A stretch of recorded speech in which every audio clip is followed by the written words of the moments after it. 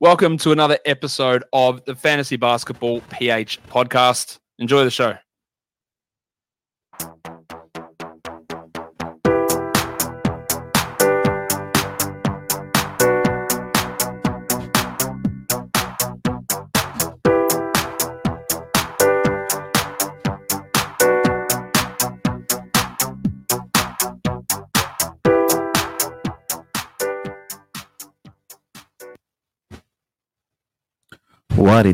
What is up mga paps?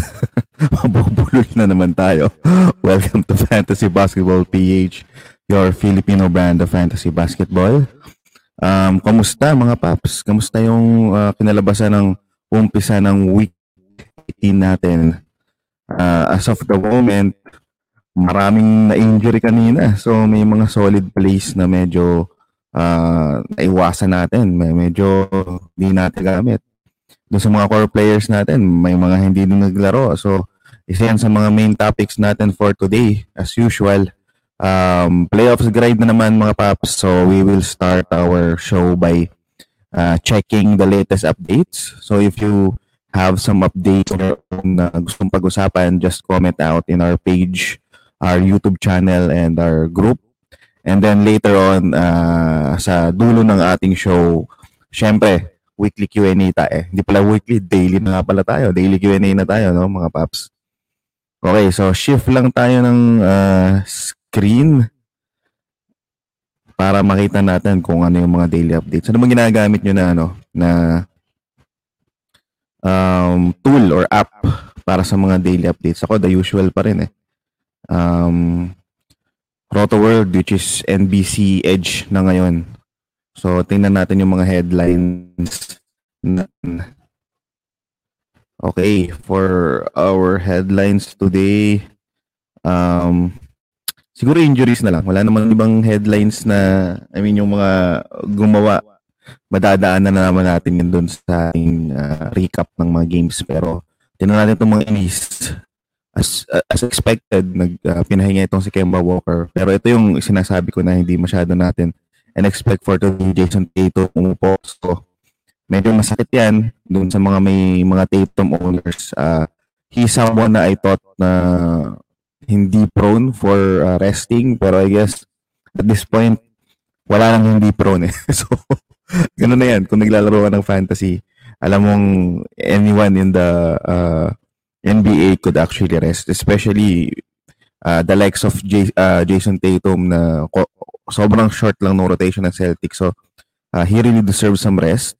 And then also, napaka-vocal din naman niya na hindi pa siya super naka-recover sa COVID. So, I think it's one of the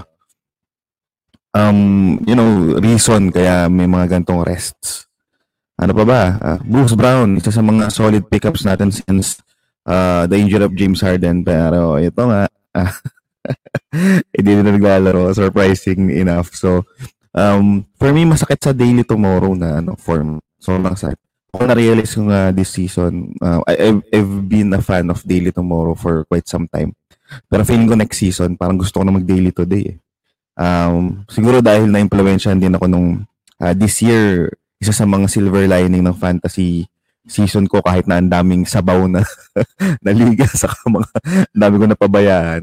Isa sa mga silver lining is natuto mag-DFS talaga. So, sobrang crucial din nung daily-to-day na format na nagkakaroon ka ng capability to update your players. Especially pag may mga ganito, yung mga late scratches or alam mo kahit anumang updates before the game. Mas favorable siya na ngayon ko lang na-realize. So, ito katulad nito, may nagkaroon ng flu-like symptoms si Lou Williams. And then supposedly, gagawa sana si yung isa pang guard ng Atlanta Hawks. Pero hindi din siya gumawa. Nalimutan natin ang pangalan. Yun, si Goodwin. So unfortunately, hindi naman siya gumawa. Nagkaroon din siya ng alam ko, naging out din siya. Nagkaroon din siya ng issue. Hartenstein, may concussion. Larry Nance, ito nga, nagkaroon ng fractured right thumb. I think wala na ring incentive ang Cavs na palaruin pa siya kasi sobrang daming beses na siyang na-out. Sayang. Sobrang legit pa naman ni Nance na fantasy player. Isa sa mga low-key favorite players ko kasi he does everything Okay pa yung position niya. SF, para siyang Boris Dio eh. So, unfortunately, wala. Mukhang droppable na rin tong si Larry Nance. Tony Bradley didn't play, Josh Jackson didn't play, mga questionable yung sa dulo. Ito, feeling ko at this point, kailangan na natin i-anticipate na yung mga the likes of Danny Green, Rolo, yung mga Thunders ng konti, especially pag walang incentive yung mga teams nila to play them, posibleng magkaroon talaga ng a lot of rest. So, I guess it's gonna be youngsters mode moving forward. Okay? Sa ating mga games, again guys, if you have anything to, or any player or any topic you want to talk about, comment nyo lang mga paps. Medyo hassle talaga to. Kailangan maging up to date. Yun yung hindi ko nagagawa mga paps no? Try natin next season, yung sobrang seryoso na, siguro lilimitahan ko na yung liga ko to sobrang seryoso. Tapos iniisip ko mag-vlog ako about it. Vlogger. The reason why I created a podcast kasi ayoko nga nung mga vlog. Pero if it's about fantasy, why not, diba? So, create tayo ng isang solid na liga na magkakasama tayo. Hopefully, yung 30 team, isa yun sa mga hindi ko pa natatry, pero gusto ko talaga ma-experience. Tapos, i-vlog natin on a daily basis. Parang, yung imbis na parang gantong format, more of like vlog type wherein makikita nyo kung ano yung pinagagawa ko. Tapos matutulungan nyo din ako i-remind kung sino yan ko. Kasi minsan talaga sobrang tamad ko pag madaming ginagawa. Anyway, future plans pa naman yan. Going back, dun tayo sa mga games ngayon. Atlanta Hawks versus Detroit Pistons at nanalo ang Detroit Pistons, surprisingly. At medyo flawless victory to. Napanood nyo na ba yung Mortal Kombat? Okay lang naman siya. Hindi naman ako masyadong critic sa mga ganyan. Nostalgic naman siya. Pero, ano yun, at least it's an improvement do sa previous version ng Mortal Kombat. I hope magkaroon pa ng mga susunod na mini movie or movie about it. Kasi lalo na yung mga 90s kids dyan, mga fan tayo ng Mortal Kombat. Isa yan sa mga tinambayan natin dati, di ba mga paps? Piso-piso hanggat maubos yung oras. Anyway, ito na nga, for Atlanta Hawks, John Collins, hindi pa na siya pumuputok ng todo. Iniisip ko sa kanya yung dynasty niya. Dynasty value niya. Is he a buy low? I think he's a buy low. I really think there's a big chance that Hawks won't stick. Sobrang interesting yung mangyayari off-season. Pero, nalilimitahan kasi yung kakayahan ni John Collins on how Atlanta Hawks plays. Number one, you have Clint Capela. So, ilang beses natin itong pinag-usapan before. Majority ng value ni John Collins na sobrang solid last season dahil naglalaro siya ng center at nakakuha siya ng maraming rebounds and defensive stats, which is mahirap kunin kung meron kang Clint Capela na kasama. Another thing is the emergence of Bogdan Bogdanovic. I would understand na ganun doon naman yung nangyari nung andyan si Hunter, nung andyan si Trae Young. So, what does it leave for John Collins? So, it's a big question. It will be interesting kung ano yung value ng mga tao kay John Collins kasi despite the red flags, sobrang dami pa ring GMs na kumuha kay John Collins early round. So, magandang pag-usapan to. Siguro after the playoffs, i-review natin itong mga ganitong bagay. Doon sa mga fan ni John Collins o kaya doon sa mga disappointed kay John Collins, maganda pag-usapan kung ano yung pulso ng masa para next season. So ayan, Clint Capela, another bad field goal percentage game. It's against a big Detroit Pistons team. So medyo naman acceptable kahit paano. Pero alam mo yun, this just shows na as skilled as Capela is, he's not there yet. He's like boasting na he's the top rebounder for this league. Maybe that's true. Pero hindi naman tayo slam dunk na series na whoever controls the rebound controls the game na katulad ni Sakuragi, di ba? Of course, it really helps. Pero at this point, sobrang skilled na ng generation ng NBA. I still believe na importante ang rebound. Pero alongside with rebound, importante din yung ibang mga categories at ibang mga skills na na-offer ng mga NBA players sa buong season. So, it might really help or anchor Hawks, pero it might not work to other teams. So, tingnan natin moving forward. Ang importante naglalaro siya mga paps. Remember last season injured to. So the fact na sobrang dami na niyang nilaro this season, it's already a win for Capela owners. And also, sobrang mura or sobrang late na draft ng si Capela. So doon sa mga nag-draft ng kay Capela, manalo or matalo kayo this season, for me, top on the back for, getting a value pick there. Ito nga, si Goodwin. Para sa akin, stick pa rin tayo kay Goodwin. Maybe, depending doon sa schedule, pwede nyo naman siyang i-drop. Kunin nyo na lang ulit. Pero, the 14 attempts is really encouraging. So, para sa akin, yun lang yun. I understand na sabaw talaga siya sa field goal percentage. Ano ba ina-expect natin? Point guard to eh. Tapos, hindi din naman tenure ditong si Goodwin. So, probably you have to stick with the categories that he's good with. So, which is dime. So, if you need assist, pikit mata na lang tayo sa field goal percentage. So, definitely, hindi siya para sa lahat ng GMs. Other than that, straightforward naman eh. Again, Herter didn't finish the game kasi nagkaroon nga siya ng injury. So, I hope makabalik siya kasi importante siya sa team na to. Pero it means the likes of Danilo Gallinari and Solomon Hill could actually provide more value. That goes as well with Chris Dunn na bagong balik, mga paps.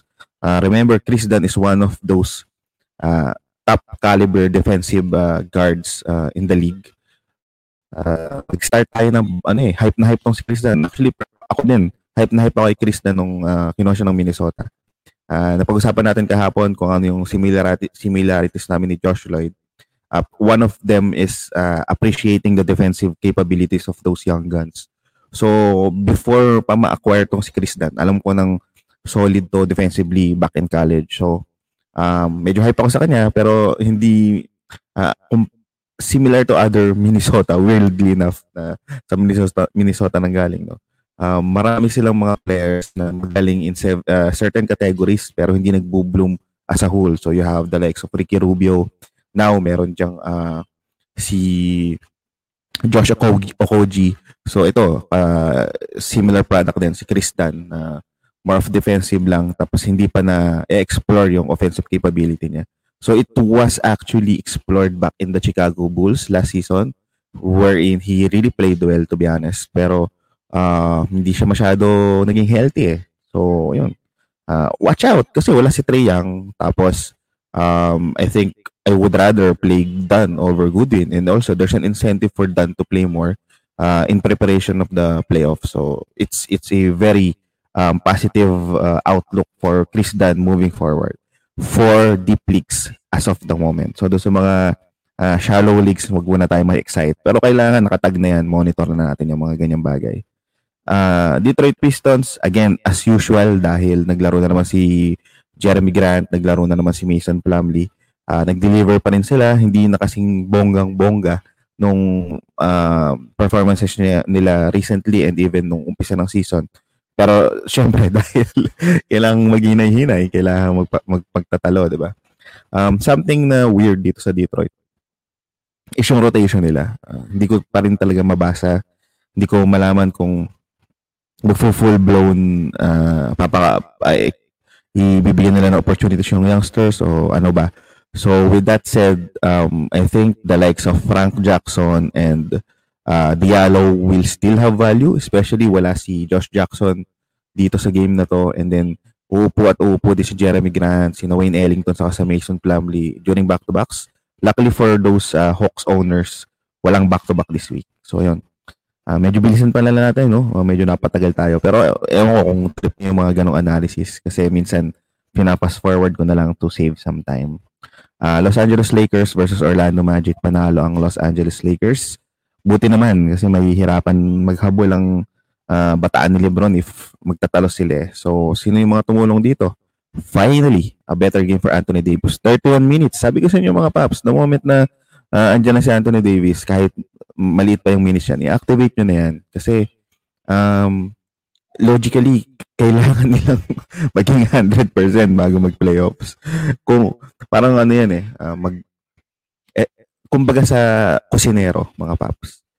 Hindi ka, kung talagang magaling ng kusinero at passionate ka na kusinero, hindi ka magse-serve ng half cook, di ba?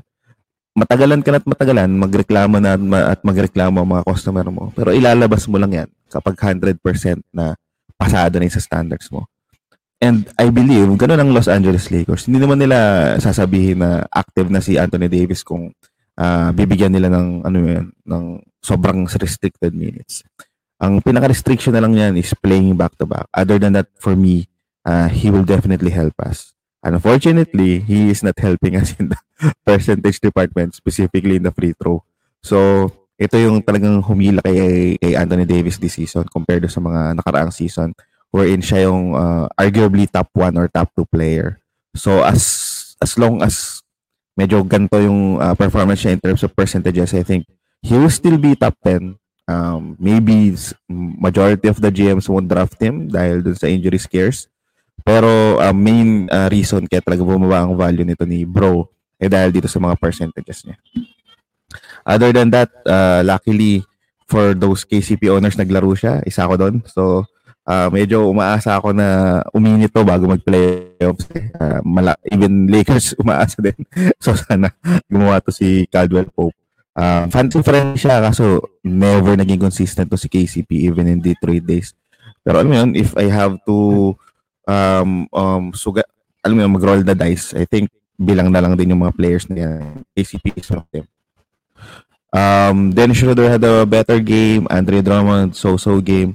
Ang surprise dito, pinahiya tayo, si Monster Harrell. Dinidis nyo ako. Bigyan ko kayo 10.7 out of 10 field goal. Pero do you think kaya nyo itong i-replicate on a daily basis? So, it's still a question. Is it a good game for Los Angeles Lakers?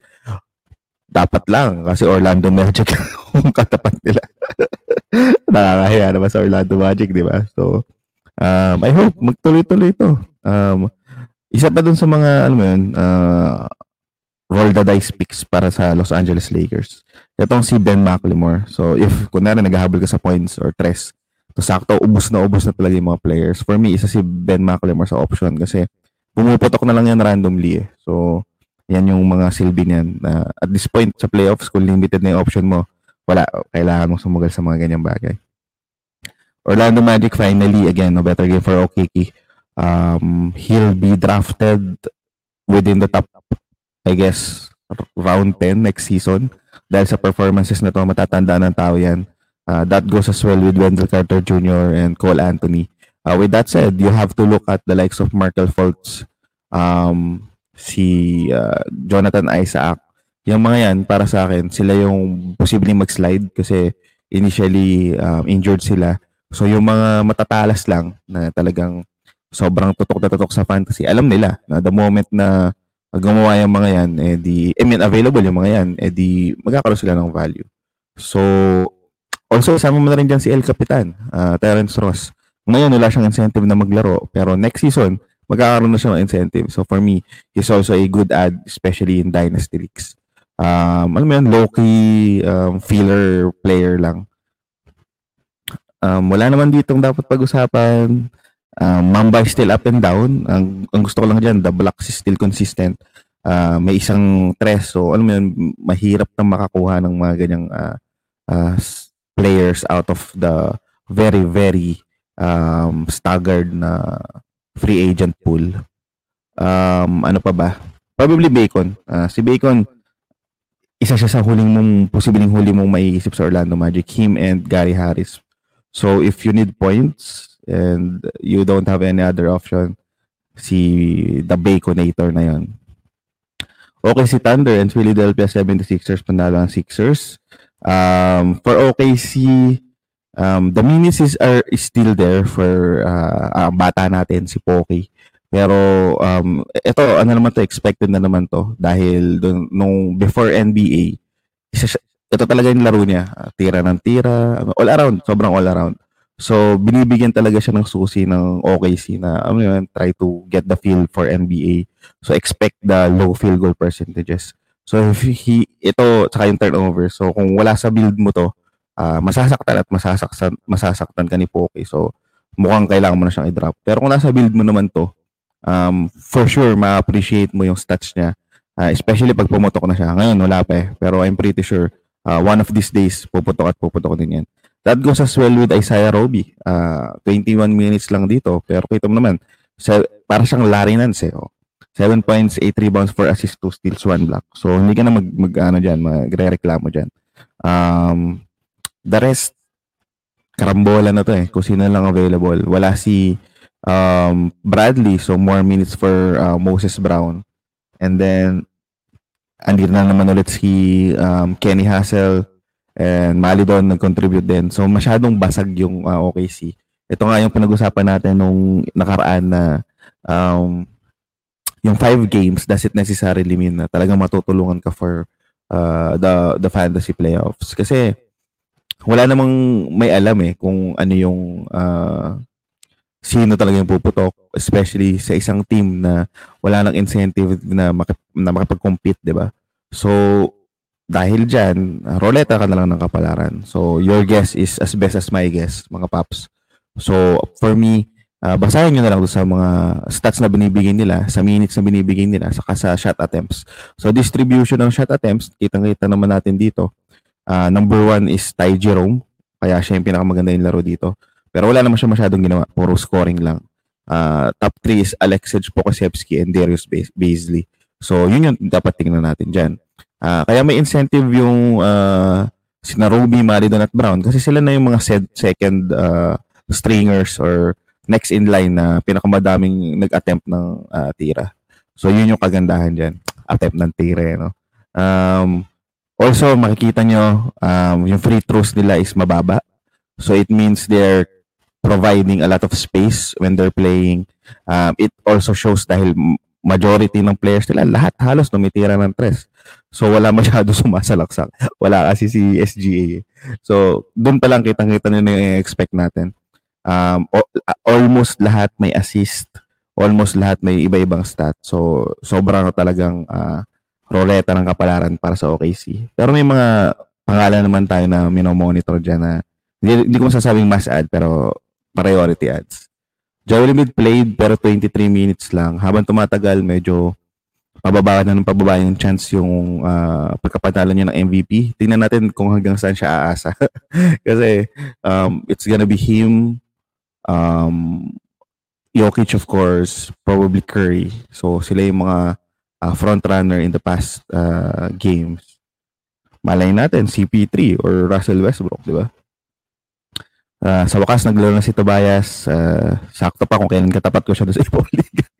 Ang sakit ng 4 steals. 4-4-4, no? Grabe, nakakainis. Naglaro na rin si Ben Simmons dito, similar to Tobias. Andyan din yung defensive stats. Actually, madami naglaro. Naglaro ata lahat eh.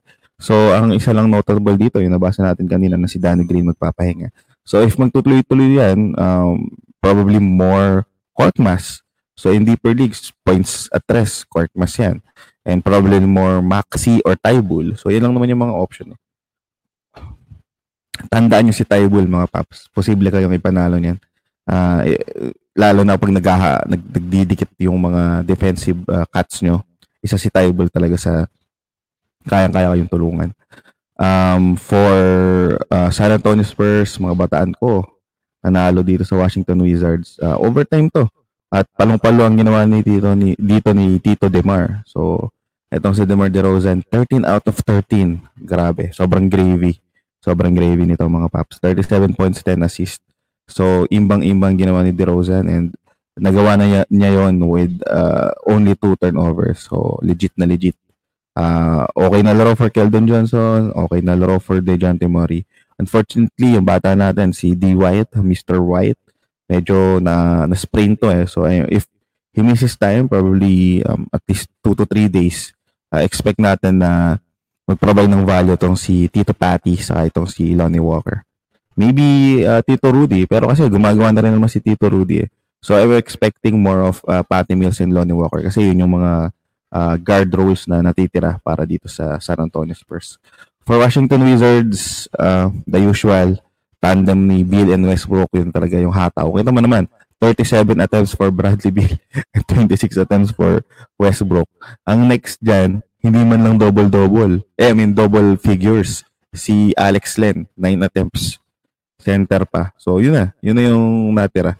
Ang ina-expect ko lang dito at inaasahan natin, sana naman bigyan nila ng more playing time itong si Dan Gafford. For me, dahil naghahabol talaga sila ng win, it's leaning as days go by. Mukhang depende na lang to sa matchups kasi they might want to play the likes of Alex Len and Rolo just because of their tenureship. So, feeling ko yun yung dahilan kaya hindi talaga makapag-penetrate or makakuha ng maraming playing time itong si Dan Gafford. Pero sayang talaga. Sobrang laki ng potential. Davis Bertans, mga paps, he's been providing decent stats late in the playoffs. Phoenix Suns and New York Knicks, nakita niya ba yung binanat niya, no? CP3 sa New York Knicks, dinis niya, no? So, matibay talaga ito si point guard. Shout out to Papi Lo, na talagang idol na idol tong si CP3. And kita niyo naman, 20 points, 6 assists, 2 blocks. Sobrang efficient. Yun lang ang masasabi ko. Sobrang efficient talaga ni Chris Paul. Next season, baka hindi pa rin ako magduda na kaya pa rin ng at least 1 to 2 more seasons ni Chris Paul to provide value. Ang nakakalungkot dito si DeAndre Ayton Padulo na talaga ng season, di pa rin talaga niya nakukuha yung expectation or namimit yung expectation natin. Ewan ko ba kung anong problema niya. I was really in high hopes for DeAndre Ayton pero mukhang meh ang binibigay niya sa atin. The rest are straightforward. Watch out for Cam Johnson. He's getting consistent minutes. Hindi lang nahuhulog yung tira niya pero the 11 attempts is a very good sign. Mikal Bridges is giving us solid value as usual. He is the Robert Covington of the future, mga paps. Promise. Bilang lang yung mga ganyang players na yung legit na 3-and-D. For the New York Knicks, ito isa sa mga nakaka-proud na team for this season. Talagang iba din yung na-implementation na nabigay ni Thibodeau. May mga questionable siyang moves, may mga questionable siyang galawan, pero he's actually winning. So if that's the case, we will give credit to where credit is due, 'di ba mga paps? So ayan. Not so good game for Randall pero grabe no, Tito Reggie. Palong-palo for 3 points, 17 points. So sa mga naka-pull kay Reggie Bullock diyan, hindi na siya bulok, talagang gumagawa na siya. Tito Taj also providing some value sa deeper leagues. Pero other than that, straightforward na rin. Ito pa yung isang mga magic bunot dyan, si Emmanuel Quickley.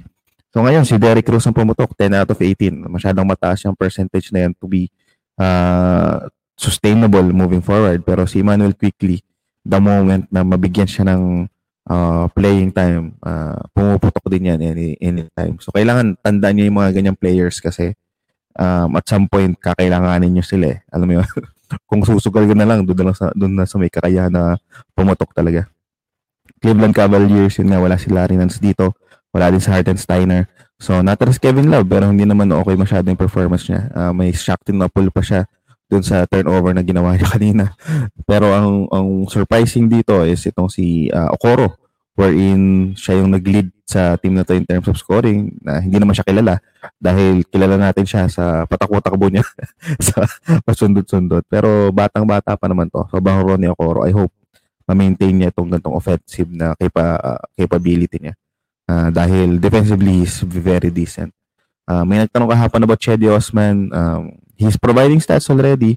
Hindi pa lang nahuhulog yung mga tira. So, with 38 minutes, I guess, expect natin na mas mag-provide pa siya ng value. Pero ang mas interesado ako, itong si Dean Wade. Kasi 32 minutes, guys, in deeper leagues, you have to add him kasi wala na si Larry Nance for probably couple of more games, di ba? Wala pa si Hartenstein, tapos hindi pa natin alam kung ano mangyayari dito kay Sexton kasi tricky ang concussion So, the likes of Dean Wade and Cedi Osman are pretty interesting. Toronto Raptors, ginulat na tayo. Ang daming tanong natin this week, no, about Malachi Flynn. So, if we stick dun sa ating initial analysis, I think nag-pay off na yan. Nagkaroon ng report na dahil wala si Gary Trent, pipiliin na ni Nurse na mabigyan pa ng playing time itong si Malachi Flynn. 24 minutes for today, provided 18 points, 2 steals, and 5 assists and 5 rebounds. So, sobrang solid. Pero hindi to basta-basta, alam mo yun, mag-stick.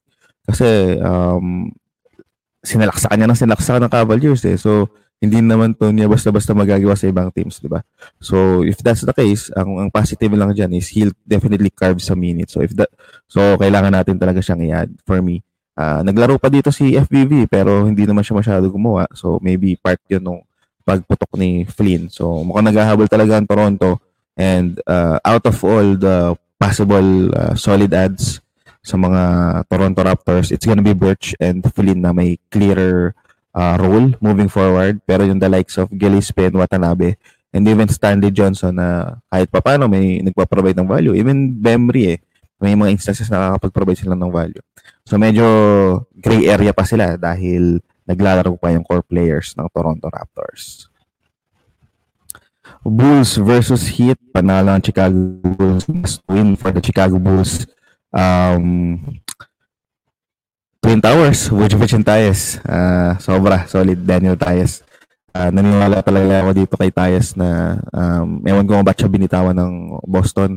And ngayon, nare-realize na ng Bulls yung value niya. Weeks ago, sinabi na natin na Tyus is actually solid add for the Chicago Bulls kasi kailangan nilang manalo, so they need to play better players. And when I say better, it's not Lauri Markkanen better, but it's Daniel Tyus better. Though, in 23 minutes, nakapag-provide naman ng value itong si Lauri Markkanen. If you want points, you have to add Lauri Markkanen. Hindi man ganun ka-explosive as you expect, na talagang maraming nakikipag-away eh. Maraming nakikididis na anong hindi magaling si Markkanen. Sa ngayon, hindi siya as competent as everyone expects kasi medyo hindi all around yung kaya niyang ibigay. Scoring, yes. Shooting, yes. Pero aside from that, kapag hindi nahuhulog yung tira niya, wala na siyang mabibigay na value. Pero for me, pabor sa akin yun kasi bali-balita kukunin ng San Antonio Spurs. So, papalit namin yan kapalit ni Davis Bertans. Though, medyo masasaktan yung bata ko na si Big Luka Samanic kapag nakuha si Markkanen. Pero magandang acquisition to sa Spurs kung eventually bibitawan ng Bulls, which is most likely talaga. Other than that, Mang Tomas, nakakapag-provide ng value in lesser minutes pero it's gonna be Kobe White. Lahat na nag-stick kay Kobe White, lahat na nakapulot ng Kobe White, dire-diretso na yan. He's getting the minutes, he's getting the shot attempts. For now, in a few more days, babalik na si Lavin. So, GG na ulit, Kobe White. For the Miami Heat, Adebayo providing across the board value. Isa sa mga magpapataas ng value ni Adebayo next season, yung free throws attempts and free throws percentage niya. Grabe.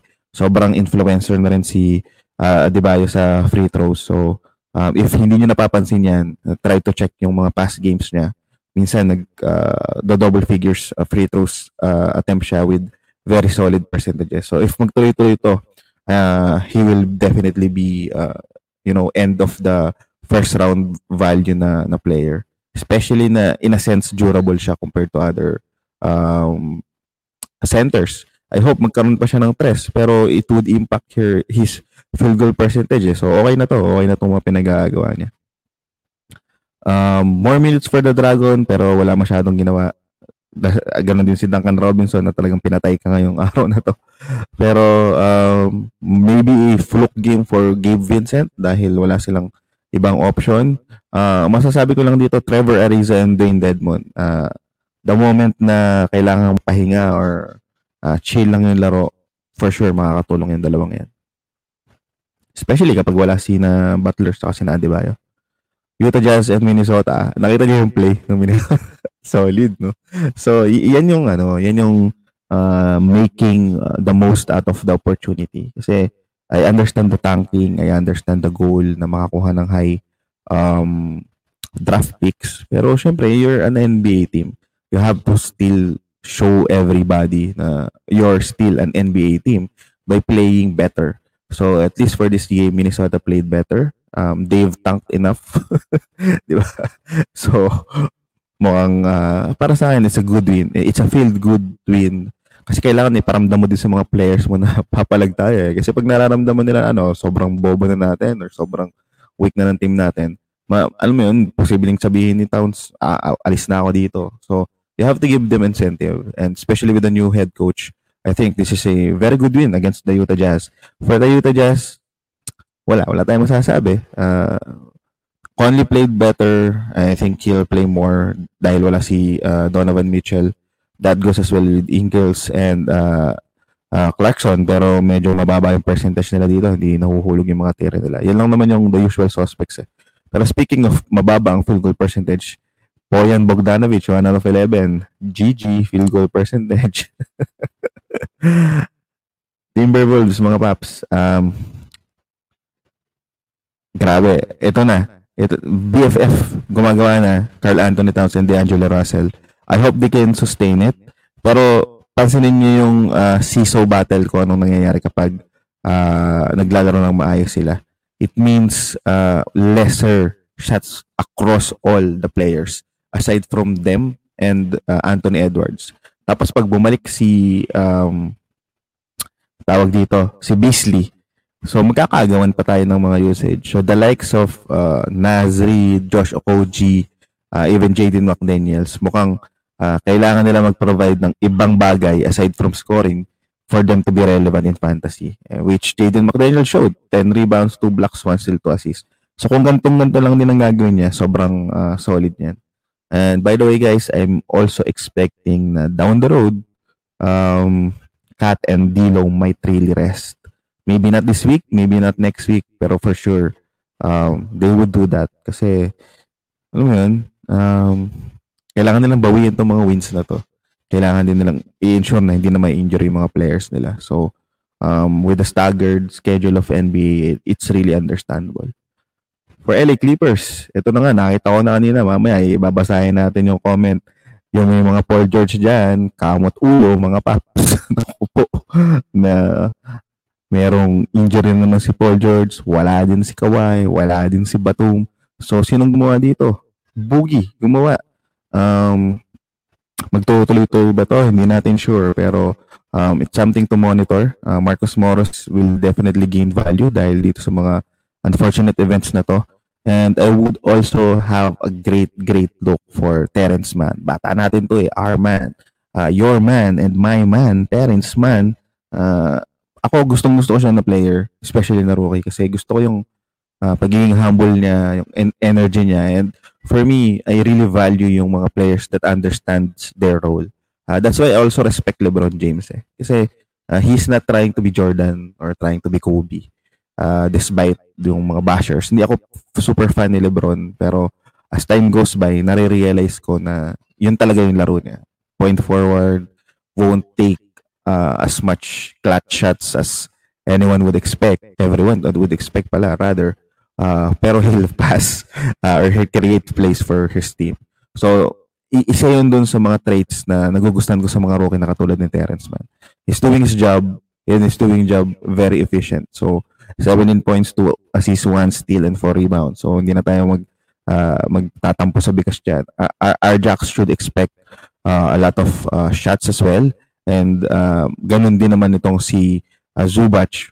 Pero watch out for Boogie. Baka start na to na makawala nila sa Boogie. So, sinide na nila si Boogie. So, I think there's an incentive there. For the Pelicans, Lonzo Ball still providing solid value, almost triple-double with 2 steals. Yung tres talaga niya yung nakapagpataas ng value niya. Zion Williamson, grabe, 8 out of 11. Patay ka lang sa free throw. Pero wala na akong kilalang nakakapag-influence pa ng field goal percentage na sobrang lupet aside from Zion. Brandon Ingram, yeah, nagko-contribute. Pero let's put our attention here for Najee Marshall. Itong si Najee Marshall is still getting those minutes. So I think in deeper leagues you have to add him. That goes as well with Eric Bledsoe. Siso battle lang yan.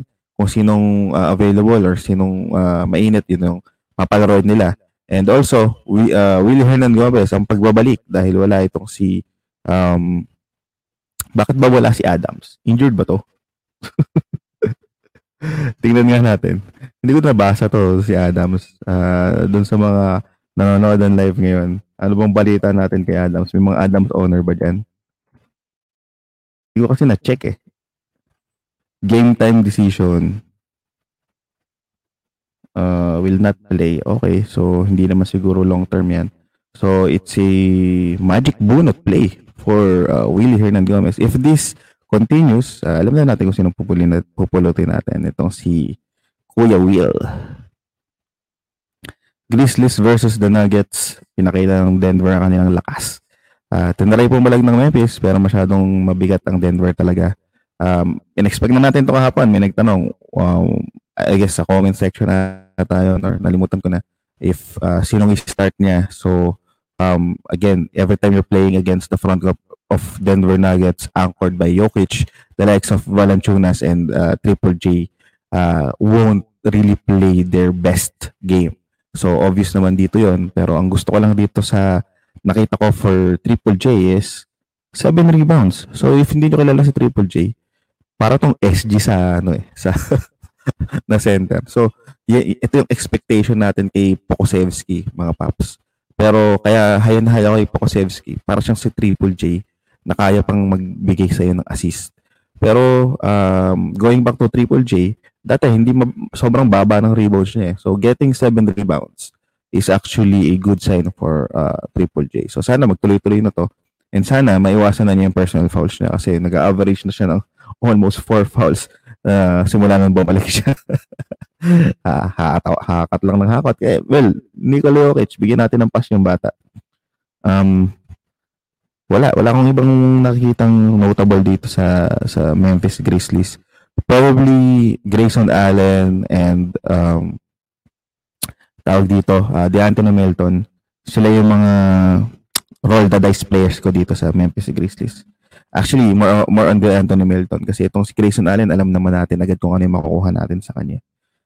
For the Denver Nuggets, Facundo is still providing solid dime. So if you need dimes and swipes, you have to add Facundo. Getting 30 minutes on a daily basis, so okay na okay yan. PJ Dozier could also be a solid speculative add. He's getting also consistent minutes. Pero ang bumubuhat talaga sa kanila in the past games is itong si MPJ. So again, this might be this might drive his value next season to the point na hindi na natin siya makukuha sa 4th or 5th round. He might get overdrafted kasi malilimutan ng lahat na kaya lang niya nagagawa to dahil wala si Jamal Murray, wala si Will Barton, wala si Monte Morris. So madaming wala. So still soon enough magkakaroon siya ng solid role and primary role para sa Denver Nuggets. Pero just watch out for those GMs that will be overdrafting MPJ. So baka hindi na natin siya makuha ng mura next season. Okay, wala naman ibang pwedeng pag-usapan dito. Doon sa mga nagtanong dati ng Austin Rivers, so yun. Wale. The minutes are there. Yun lang, minutes lang. Dallas Mavericks versus Sacramento Kings. Giniba ng Sacramento Kings itong Dallas Mavericks. They started really poor dahil maraming iffy sa kanila, tapos maraming late scratches. So, tapos, ito, biglang pinalaro si Kleber, pero hindi, nagkaroon din ng issue. Dwight Powell also didn't played very well. We're expecting a lot for DFS, pero he did the best as he can. Luka did that as well. Pero other than that, hirap na hirap sila. Even Jalen Brunson, hindi nagawang pumutok. So, ang nakatulong ngayon, at least for this game, is si Trey Burke. So, this will be a CISO battle. They have 5 games. So every time na may uupo, katulad dito, umupo si Kristaps Porzingis, I think magkakaroon ng value itong si either Brunson or Burke kasi sila yung usual na pumuputok. maybe Josh Richardson when he finally plays. Pero someone that I would really look at, especially in deeper leagues, is Willie Cauley-Stein. We've seen him play well, even with Kleber and even with Powell around early this season. So for me, he's actually a decent add.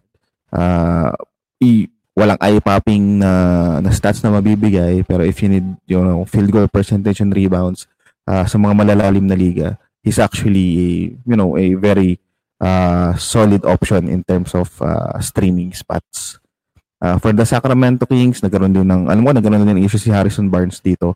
So we might expect more of Mo Harkless, pero hindi naman siya super scorer. So it's gonna be Tyrese Haliburton and Buddy Hield moving forward.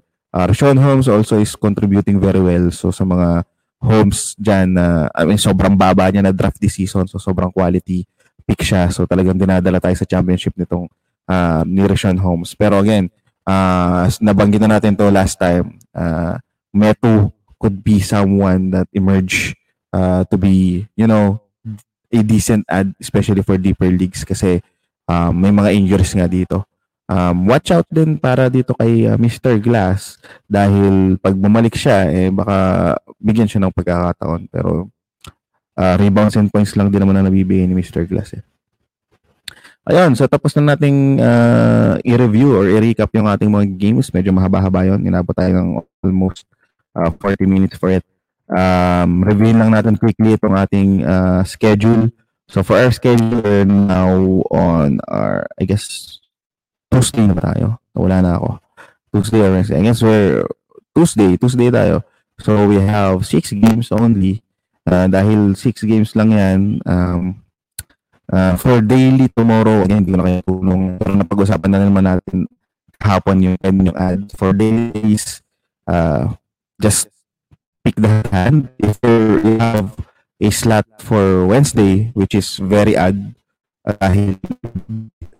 game Wednesday pala, big game day ang Wednesday. So, ito yung mga games dyan. It's gonna be Boston Celtics, Charlotte Hornets. So for Boston Celtics, if hindi maglalaro si Kemba Walker, pero baka maglaro na yan, it's gonna be Peyton Pritchard and maybe Evan Fournier, Tristan Thompson, pero baka pabalik na rin itong si Time Lord, so watch out for the news. For Charlotte Hornets, Jalen McDaniels, Cody Martin, yan yung mga posibleng available pa sa mga liga ninyo.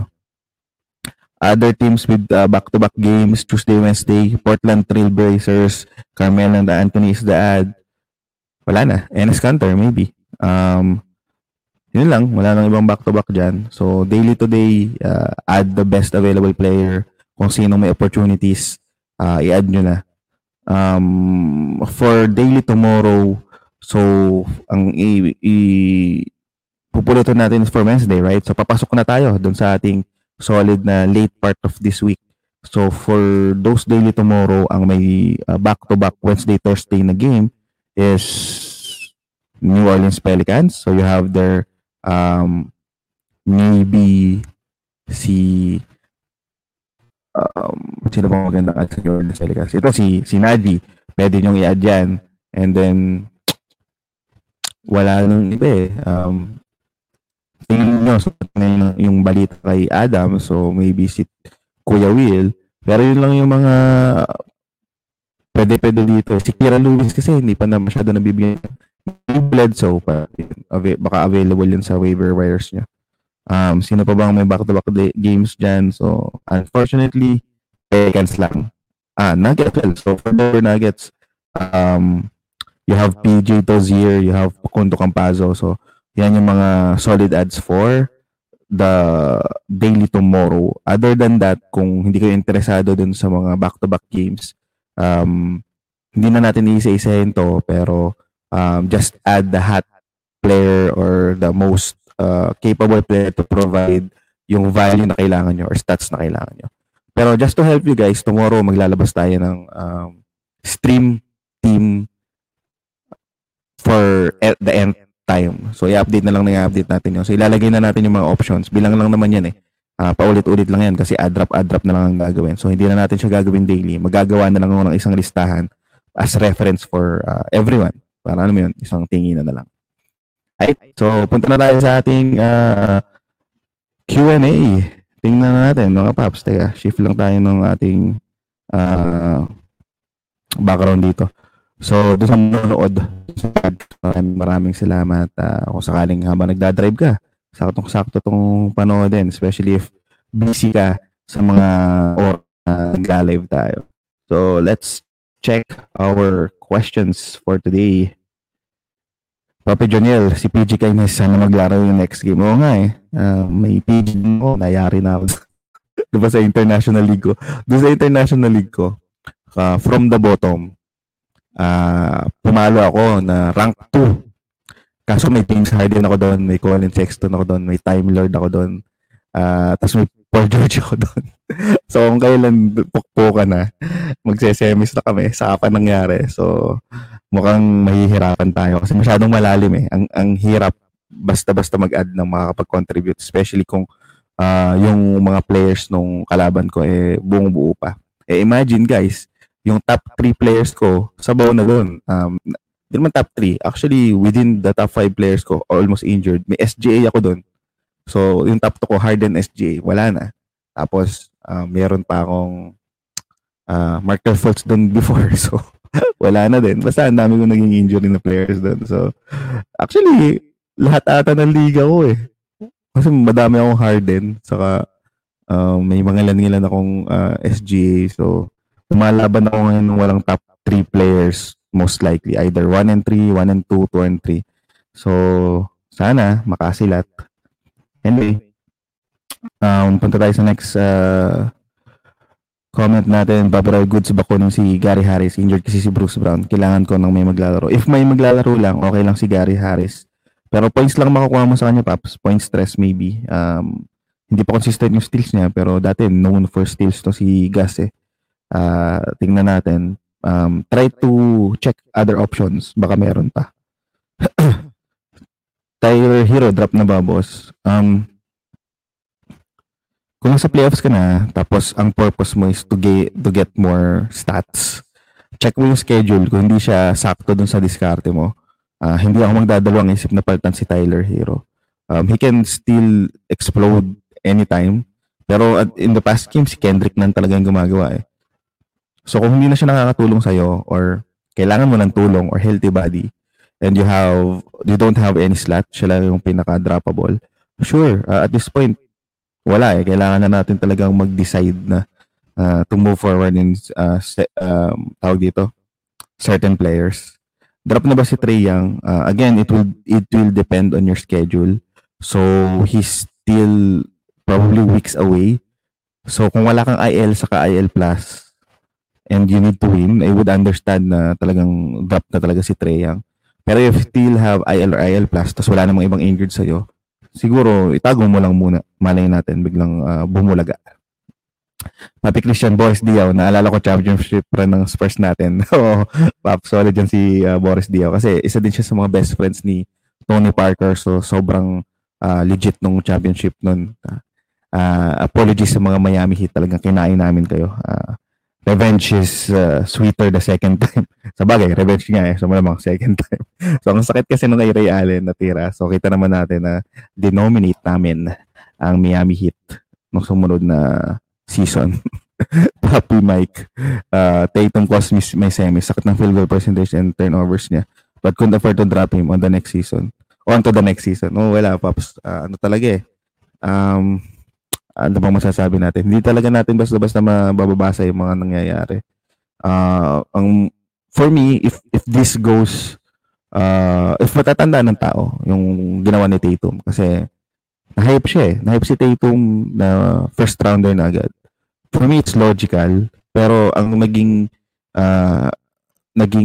hindrance lang sa akin para sakyan yung wave ng konti lang naman. Naniniwala ako sa nakaya din niya eh. Pero ang talagang naghinder sa akin is yung kakayahan niya to do it for the full season as a leader. So, para sa akin masyado bang bata. The skill is still there, pero for you to be under pressure, tapos nakasama pa yung na COVID siya, na hanggang ngayon hindi pa siya full recovered. So, yun, sobrang sabaw.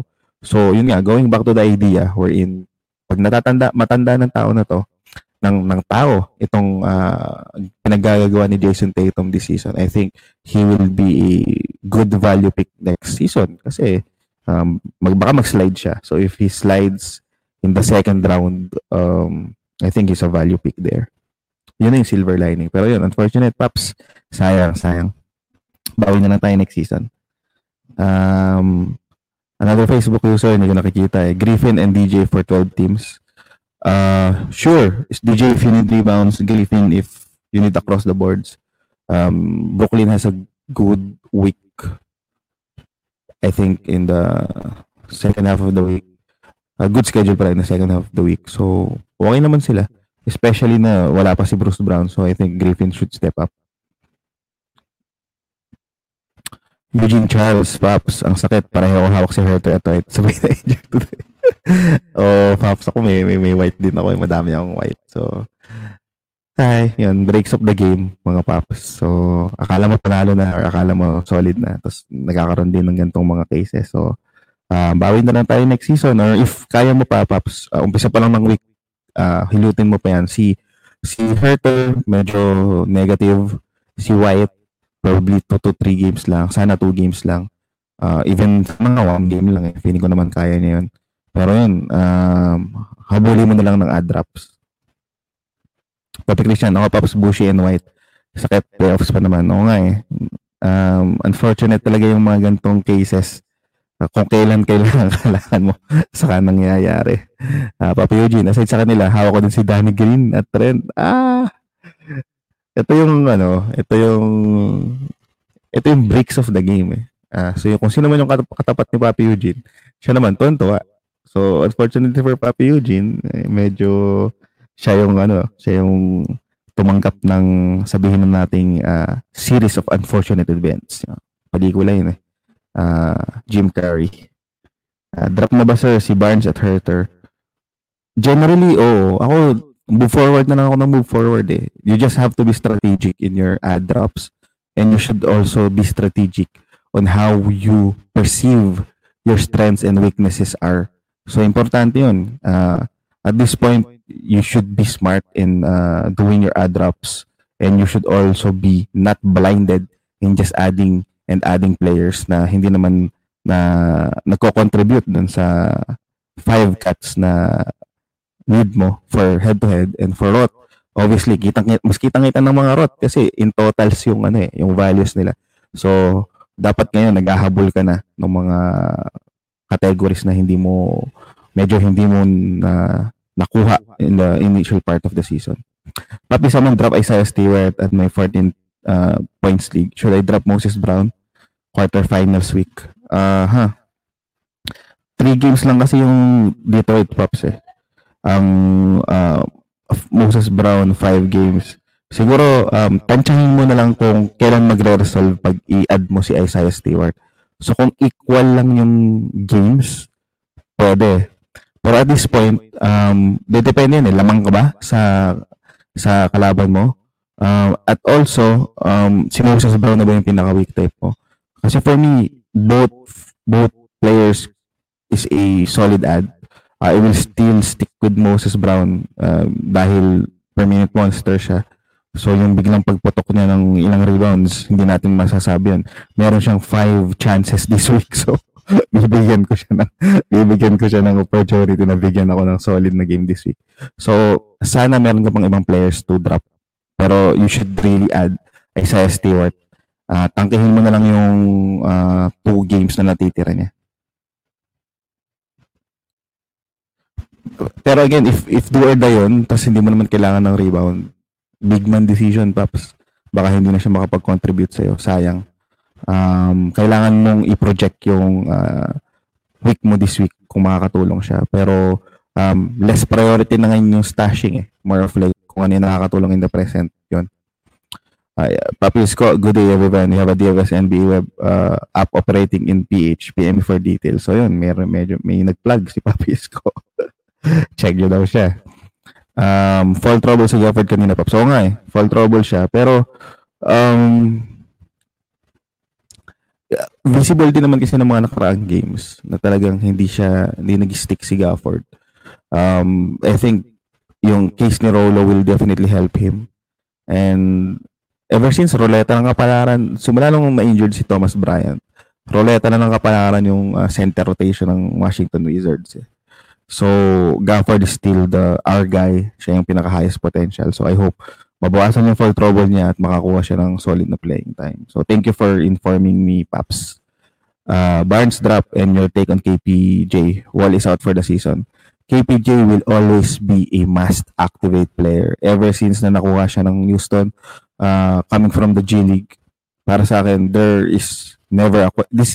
was no question or never na nagduda ako for KPJ kasi yung mga ganyang player, Paps, you have to stick with them in their highs and lows kasi wala kitang-kita naman kasi natin, it's pretty obvious na wala namang ibang gagawin ng Houston for this season and KPJ has the keys. So for me, if he was dropped, floatin yun na, and if you own them and then hooray, congrats mga papi. Drop na ba si Boucher? Yep. Again, para sa akin, basta injured out for a couple of days, tapos mas win na, wag na natin pag-isipan ng tawag dito na matagal. You have to move forward. Unless it's a core player, so yun, medyo pag-isipan nyo. Just double check yung schedule nyo next week para makita nyo, matansya nyo kung ano yung balance ng decision nyo. Pero yun, kailangan na nating mamili ng mga players kung sino-sino yung makakapagpanalo sa atin. Deads na. Papi Aaron. Good ka ba eventually po ako 4 games pa sila this week. Sinisira field goal ako. Paps, kung ganun lang din, i-stream mo na lang, i-drop mo na lang or ano. Kung i-bench mo, sure, fine. Yun nga this is more of understanding the players when you're adding them. Kanina na-explain na natin yung point na yan. Kahit na madami yung games nila, if hindi swak dun sa team mo or imbis na nakakatulong sila, nakakapurwisyo pa, you have to move forward and disregard kung ano man yung value na nakikita ng ibang tao or ako in general. So ako kasi majority ng build ko sa team talagang punt field goal percentage ako and turnover. So yung the likes of Pokusevski, valuable pa rin sa akin. So kung hindi nagwo-work sa'yo yun, I would agree na talagang i-bench mo na siya or actually pwede mo na rin siyang i-drop Ang problema kasi niyan, Paps, makakatulong yan sa kalaban mo kung sakali. So i-bench mo na lang. Terrence Manns, Pap, good ba pick sa FA? Baka playoff na balik ni PG-13. Sure. Pero ang case lang ng Terrence Mann, 3 games lang ang Clippers this week. So you have to strategize accordingly for Terrence Mann. Pero he is really a priority ad for me. Papi Andre, pick up Dort. I don't trust Dort, Paps he is providing solid value when he plays. Pero ang bigger question is, kailan siya maglalaro? So if you have a way to predict that, sure, I would pick up Dort. Pero other than that, I would rather pick up yung mas clearer, yung mga players with clearer roles and clearer playing time. I understand na naging goat si Dort for the past games. Halos hindi na sumasablay. So, I understand the value there. Pero, mahirap Hit or miss, hindi yung game niya. Ang hit or miss yung availability niya kung maglalaro siya o hindi. If you're daily today, kapag may news na maglalaro siya, you have to pick him up.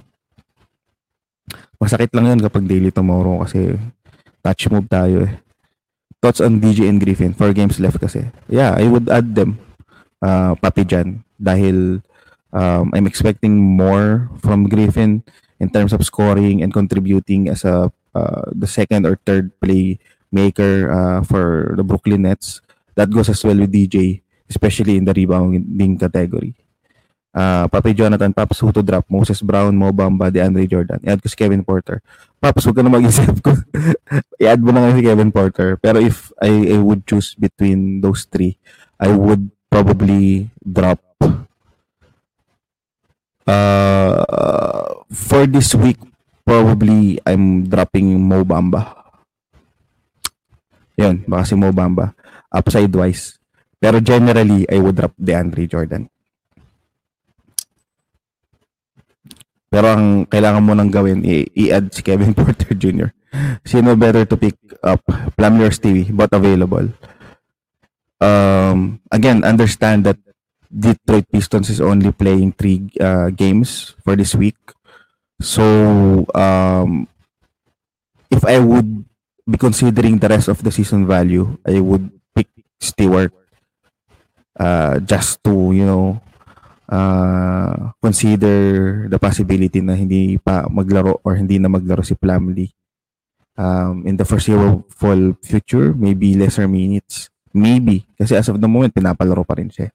So for me, despite yung solid explosion ni Plumlee, possibly Stewart. Pero you have to, again, review your schedules. Kasi posibleng one-time add lang to Paps. Dahil 3 games lang sila. So, ayan. They are both solid ads. If meron ka pang ibang droppable, pwede naman pagsabayin mo. Kasi yun nga, 3 games lang sila this week. Actually, 2 games na lang. Nasrid, Mamba, Stewie, pick 2. Stewie and to be honest, Stewie and Nasrid. Actually, mahirap to Gusto ko din na si Mamba dahil sa upside. Pero may gut feel ako na malapit na magpahinga si Kat. Siguro, ito na lang, Paps. Ano ba yung mas kailangan mo na Cats? Kasi si Nasrid, siya yung pinaka-scorer out of these 3. Stewart probably is the best in rebounding and Mamba is the best in blocks. So if you want rebounds and blocks, it's gonna be Mamba and Stewart. If you want more scoring and maybe more scoring, it's gonna be Nasrid and either of the 2. So siguro yun na lang yung suggestion ko. Di ko alam, Paps, meron akong pulso kay Nasrid. Kasi ang problema, sabaw siya minsan siguro dahil yun na lang ang option ko dun sa ibang liga. Kaya medyo ako sa kanya, biased. Pero yun, i-approach na lang natin generally and explain ko naman kung ano. Thoughts on Harden, Paps, no IL. Wala, Paps, drop na. If no IL, drop na. Unless hindi pa start yung playoffs nyo, so chill ka lang, okay, nakabay ka pa. D-White, drop po ba? Semis. Wala bang IL plus, Paps? Kung may IL plus ka, tago mo muna. If semis na yan, ilan na lang yung ad drops mo? So kung madami pa yung ad drops mo, kasi umpisa pa lang to ng week I think, hindi ko pa siya agad-agad i-drop unless may KPJ na pupulutin. Hindi ko pa siya agad i-drop. Abang pa ako ng isa pang news. Pero pag nasa middle na tayo, say Wednesday, Thursday na, wala, kailangan mo lang i-drop. Pinakamaganda, i-double check natin yung schedule ng Spurs, no? Double check yung schedule ng Spurs. So, ang schedule ng Spurs ay San Antonio Spurs. Naku, hating-hati. Every other day may laro sila. So, mag-decide tayo ng Friday, Paps. Pag Friday, hindi pa rin okay yung update kay Derek White. I-drop na natin. Pero masyado siyang, sabihin na natin, valuable for you to drop now. Sprain na yun. Baka naman makapaglaro pa next time. Especially kung gusto nilang manalo. Baka makalasan si Poco. Oo nga, Paps. Yun nga yung parang difference ni na Pokusevski, ni na Mamba, ni na Stewart dun sa ibang drops. Sila kasi may tendency na magganyan 6 blocks bigla, 20 rebounds bigla. So, kaya kung mapapansin nyo, medyo mas tinitingnan ko yung mga upside picks. Papi Neil, thoughts on Jeremy Grant, sir? Stick muna tayo. Ang nakita naman natin kay Jeremy Grant, nakakapag-contribute pa rin siya, hindi na lang palong-palo. Pero, ang butas lang natin sa kanya is hindi siya naglalaro ng back-to-back. So, walang back-to-back this week. Hopefully, malaroan niya lahat. So, stick muna tayo dyan. Papi Aiken, sino ang drop? Plumlee or Dwight Powell? Dwight Powell, Papi. Sayang yung explosion ni Plumlee, just in case. I understand na 5 games si Dwight Powell, pero na-review na natin yan yesterday na if you don't need the field goal percentage, I really am not super trusting Dwight Powell as of the moment. Uy, Bobby Charles, mananalo ba ako kay KPTV this week? Paps, galingan mo. Ayaw mo paniwala sa akin kay Lonzo Ball, Pops. Binebenta mo sa akin nung umpisa ng season. Ngayon, dinadala ka niya sa championship, Pops. Galingan nyo ni Papi KP. So, ito, mga tropa yan na naglalaro sa ating Fantasy Basketball PH League 1. So, League 2, out na tayo. Sabaw yung diskarte natin dun eh. Alam ko, 1 point lang bago tayo na-eliminate. Hindi, nasalanta tayo ng bagyo, ang dami injury. Tapos, hindi ko nabilang na, kasi ito yung diskarte mga paps eh. Pag naghahabol kayo, hindi nyo lang titingnan kung kaya nyong manalo. Dapat tingnan nyo yung the next 3 teams na posibleng matalo kayo, maunahan kayo. So, yun yung hindi ko nagawa for sa isang League 2 natin. So, naging complacent ako. Hindi ako gumamit halos ng ad drops. So, well, ano yun, personal loss ko. Pero Papi Charles, palagan mo yan si Papi KP. magandang laban yung matchup niya. Papi Neil, toss on Triple J, Paps. Healthy ulit si Jonas. I think, if you own Triple J, you have to stick with him. He won't play back-to-back. Pero as long as he is not in foul trouble, we all know his potential. He could be a first rounder maybe in the next 3 to 5 years. He will be a top 30 player to top 50 player next season. So para sa akin, solid yan si Triple J. Papi Erwin, Lamelo, Dynasty. Drop na ba, Lods? Finals na. Wag, Pops, Dynasty. Babalik na sa finals na, no? Putik. Dynasty, hindi ko yan i-drop, Pops. Wala ka mang, injured slot? Pops. Hindi ko i-drop si Lamelo kahit na gagapangin ko na lang ng ad-drop kung meron ako ibang slot. Pero I definitely won't drop Lamelo in Dynasty. Even kung wala akong IL. So, yun. Pero finals na, I understand sobrang toy na siguro si Papi Erwin. Papi Rico, Hernan Gomez or Campazzo for 28 and 29. For points, 12 team head-to-head. Who to drop? Noel, Bronson, Dozier, or Rose?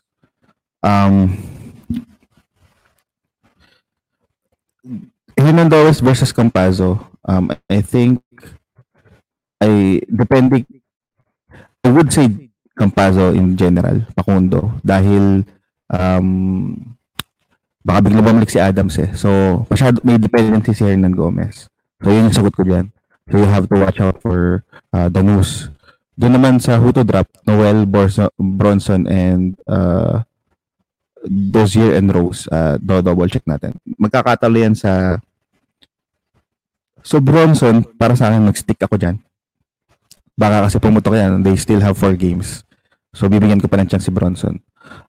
Denver, on the other hand, only has 3 more games. He has back-to-back. While New York Knicks, 3 lang ang games ng New York Knicks eh. So, 2 na lang. So, I guess you have to drop Terrence Noel. Papi, thank you, Pops. God bless. God bless din, Papi. God bless atin lahat. Thank you, Pops. Papi Erwin. Salamat. Papi John Benedict, thank you. No problem. So, I guess yun na yung mga questions. Bibigyan ko pa kayo ng 1 minute to post your questions. Pero, I hope nakatulong. If you mas okay ba yung gantong format? Kasi, yun nga, medyo pabor din sa akin yung gantong format. Instead na lagi-lagi tayo nagpo-post. Kasi minsan, staggered yung schedule ko sa work. So, hindi ko nagagawa. So, at least, before ako mag-start ng work, 1 hour, hindi na masama. Live na nga lang natin gagawin on a daily basis. So, next year, baka ganito na rin yung format natin. But of course, magpo-post pa rin naman tayo. Mag-iisip tayo ng paraan. Alam niyo naman na ever since na in-start natin yung page, we've been really catalyzing the fantasy basketball here in the Philippines. Marami tayong inumpisahan. And I hope maraming sumunod na ibang mga page or iba pa na doon sa mga inumpisahan natin. Kasi di natin nagagawa consistently. Pero iisip tayo ng mga bagay na magpapasolidify ng ating content. Anyway, so kung wala na tayong mga questions, thank you so much mga papi. Good night at good luck sa atin. Sana mabawasan na yung mga injury at sana walang PPD. Yun ang pinakamasaklap yung PPD. Ito, last na.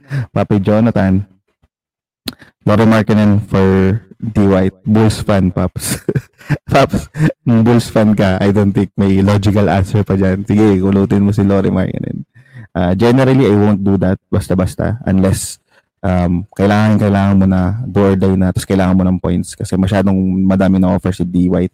Ang problema kay D. White, katulad kanina sa tanong, we have to wait for the news at least until Friday bago tayo gumawa ng move.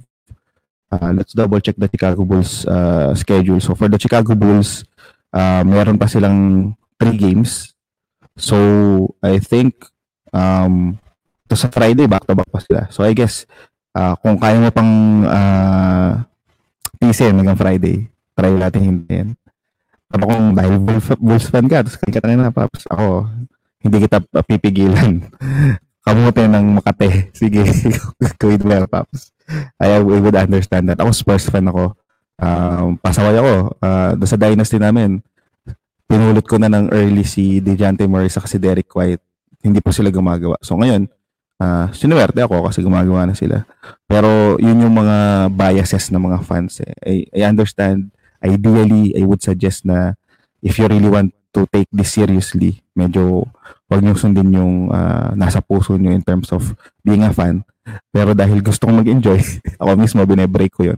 Hindi ko din isasuggest sa inyo. I think mas importante na yung masaya tayo para, alam mo yun, matalo man tayo o hindi, manalo. Okay lang yan, basta nag-enjoy ka. Tapos, nag-stick ka sa gut mo. Importante para sa akin yun, Paps.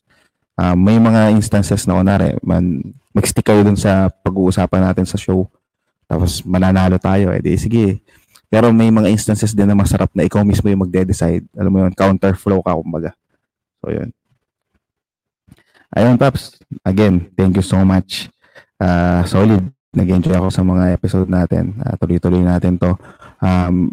If hindi pa kayo nakaka-subscribe, I would really appreciate if makakapag-subscribe kayo sa ating YouTube channel, follow, share, comment. Ganun din doon sa ating mga podcast mediums, which is Spotify, Anchor, Google Podcast Features, and Apple Podcast. So, hindi ko pa siya na-manage, hindi ko pa siya na-improve, pero i-improve pa natin yung mga yan. And we will definitely think more of a lot of solid contents in the future, especially pagkatapos ng fantasy. So, marami tayong gagawin pakulo, mga Paps. So, ayun. Thank you so much, mga Paps. Bye-bye.